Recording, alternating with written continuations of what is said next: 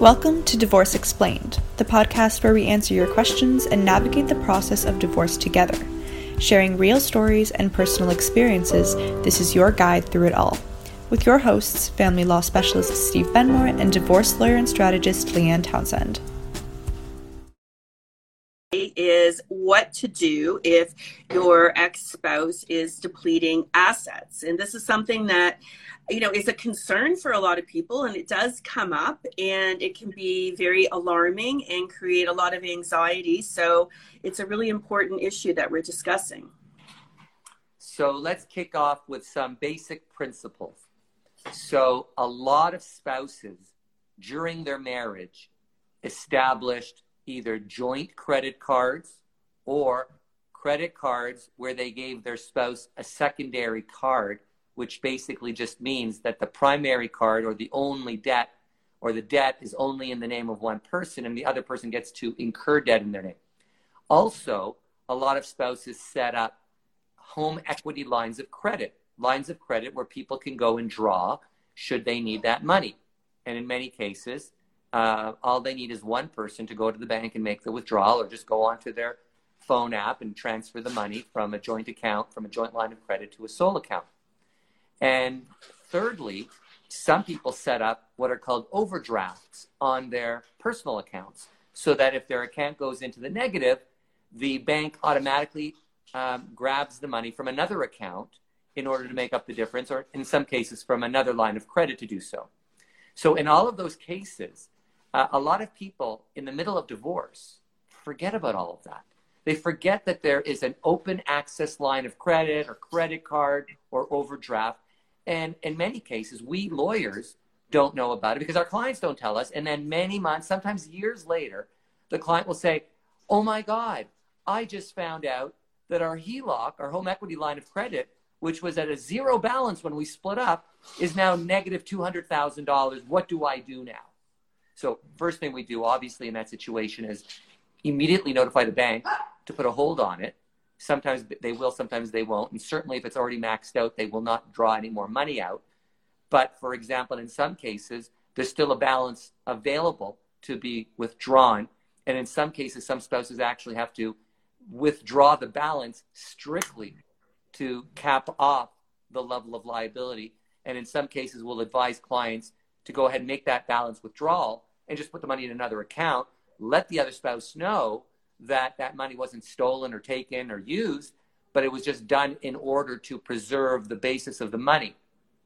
But back to you, Leanne, when you've been in this situation, what stage of it have you been brought into it? Before it happens, when it happened, after it happens?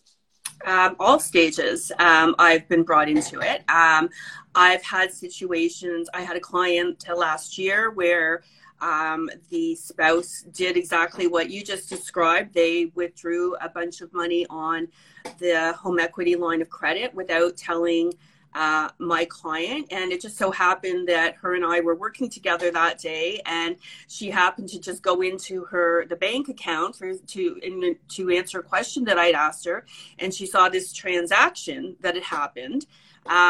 And was unexplained, and we were not given a satisfactory explanation. And in her case, she ended up withdrawing the other money on the line of credit and putting it somewhere else to protect herself. And then that ended up being a big bone of contention through the rest of the negotiations.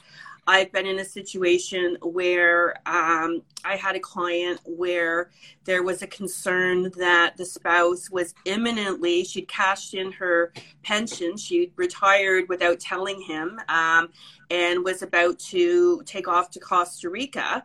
And so fortunately we were able to bring an urgent motion and freeze. That's the extreme measure in these types of cases. If you're concerned that somebody's going to, leave with money, or they're, dissipating properties and assets and things like that, you can get a bank, you have to bring a motion and you get a court order for where a judge asks that, or orders that, these bank accounts be frozen, and even the person whose name they're in cannot then transact business. That's a very extreme remedy, but it's certainly gets the attention of the other side and gets their cooperation, because nobody wants to have their bank accounts frozen. But in some cases, in this particular case, it was very much necessary, and we got the order.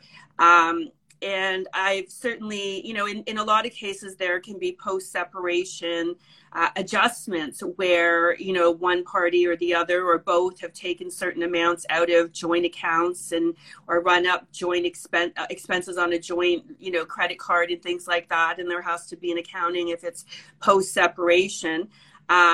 But, where I think it gets particularly concerning is if in the, prior to separation, but perhaps in contemplation of separation, if you, find out about something that the other side has done, that's where it's a bit trickier. So I want to bring up what you just mentioned. One point you mentioned is the subject of post-separation adjustments. And many of our viewers don't even know what that really means. So I want to be very clear about it. When a couple splits up, and they're a married couple that split up, there is this concept that the date of separation, not the day before, not the day after, but the date of separation is also called the valuation date. And that's the date that cuts off any ongoing sharing of liability and any ongoing sharing of equity.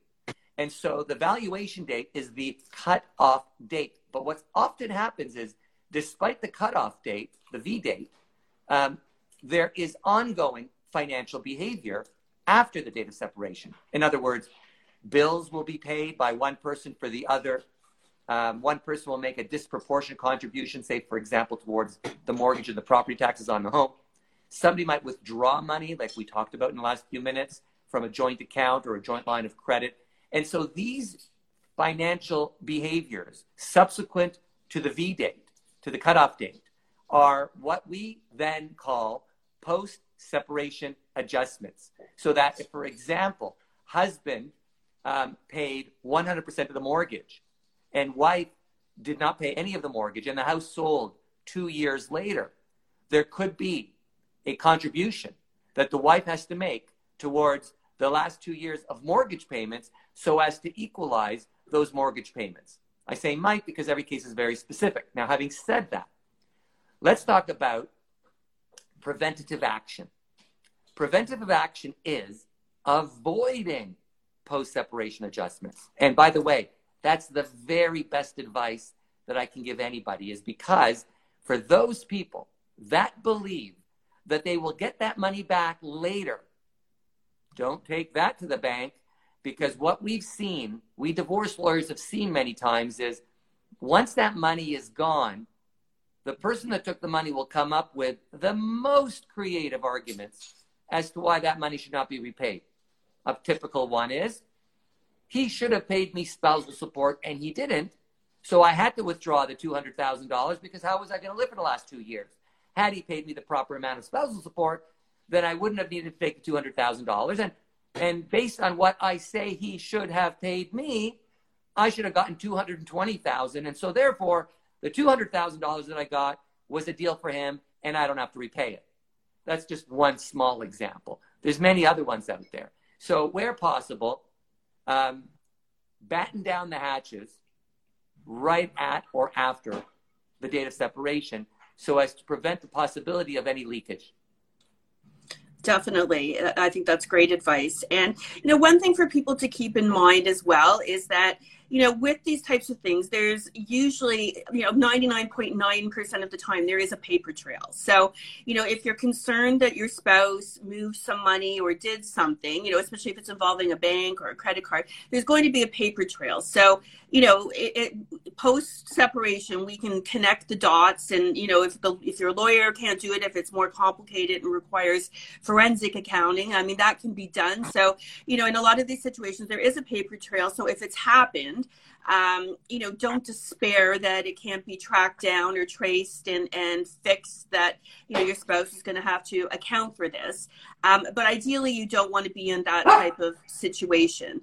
I'm curious, Steve, what your position is. I've seen situations where an opposing party was, planning a separation, and they went and retained a lawyer before letting the spouse know they were going to leave. and they took a big chunk of money, you know, 20,000, 30,000 out of a joint account, and paid it to their lawyer as a retainer payment for, you know, legal fees to come. What are your thoughts on advising clients to do things like that? Well, that's considered a self-help remedy. Now, in some cases, both sides behave the same way, in which case most judges, lawyers, and mediators will say, well, what's good for the goose is good for the gander, and don't see the need for any punitive or remedial action. However, in many cases, one person does it and the other person is aggrieved. And in that situation, the aggrieved person, although you would think that they're in the power position, oftentimes is the one chasing after the person that did it. And that's why I say to you, preventative action is far better. But to your question, Leanne, the twist to your question is that the person took the money out and labeled it lawyer retainer, somehow thinking that that might shield the behavior or alternatively neutralize the negative implications of it. I'm not so sure that's the case. Now, if the retainer is $5,000, I don't think anybody is going to be miffed by it. But if the retainer is $50,000 or $100,000, people are going to say, well, why would the lawyer need that size of a retainer? And by the way, for those that don't know, there is this concept called interim disbursements. Interim disbursements are where one spouse has a lawyer, the other spouse does not. And the one that does not have a lawyer doesn't have the money to hire a lawyer because all the money is with the other spouse. In cases like that, you could bring what's called a motion for interim disbursements, whereby you ask the person with the money to either loan or advance money to the person without the money in order to allow them to retain a lawyer. Now, that would be the legal, lawful, and procedurally proper way to do it, unlike your situation, Leanne, where someone just did it on their own behalf without getting any prior consent and approval. Yes, and I agree. I think, you know, generally courts frown upon self-help remedies, but, you know, people do them. And the sad reality is that in cases where they happen, often it puts the other person in a position of trying to play catch up or get something back that they've lost because of this, the other party using this form of remedy. So while I don't, as a lawyer, I don't condone it, you know, from my own sort of ethics perspective, there's nothing illegal about it. People do it, and sometimes it works to their advantage if they do so. And again, very few cases go the whole distance to trial. At a trial, you can claim every last parking chit. But in settlements, there's a lot of compromises, sacrifices, and concessions made. And when it comes to post-separation adjustments, that's often the thing that is let go. Not because a person who didn't get the money should get the money. They should get the money. But when we are negotiating the buyout and the sale of matrimonial homes or cottages, when we're negotiating child support and spousal support, the division of pensions, the division of RRSPs, the post-separation adjustment category, in my experience in the last 30 years, is the one area that is given the least amount of attention by mediators and judges. Because by the time they get to that, they've already dealt with so many of the bigger issues. So again, full circle, if it can be avoided, avoid it. And if it could be neutralized or mitigated, do so by shutting down those open valves that could otherwise be pouring out a lot of your hard-earned money unbeknownst to you, whether it's a joint account or a joint credit facility like a line of credit or a credit card. Lock it down shortly after you split up. Yeah, that's great advice. And I think that's what people, you know, need to keep in mind in these types of situations. Date of separation, you are now going to be a separate couple and you're going to have to account for your expenses, and you don't want to end up being on the line for something. And you know, I always say it's kind of like this in a lot of areas of law. The possession is 9/10 of the law. So if somebody's taken the money, it's harder to get it back, even though there's remedies and you may very well, but you're chasing it. So shut it down before somebody has an opportunity to take it. And, you know, if you both are contributing to something, contribute from separate accounts to the common expense. You don't need to have a joint account or empty the joint account and put the money in specific to an expense. But I recommend you don't even have a joint account. Yeah, the date of separation is the day that the two spouses should begin behaving as financially separate. And all behavior should follow that formula, including the management of all accounts. Well, I think we've covered this topic fairly well. So thank you, Steve. Thanks to our listeners. And we'll see everybody here again next week on Divorce Explained. Bye, Leanne. Bye. Thanks for tuning in to today's episode of Divorce Explained. If you enjoyed it, don't forget to head on over to Instagram and follow at Steve Benmore and at Leanne Townsend Life for more. And if you're looking for specific divorce services, you can visit benmore.com and leannetownsend.ca. We hope today's episode made you feel informed and inspired as you move along through your divorce journey. Tune in next week for Divorce Explained.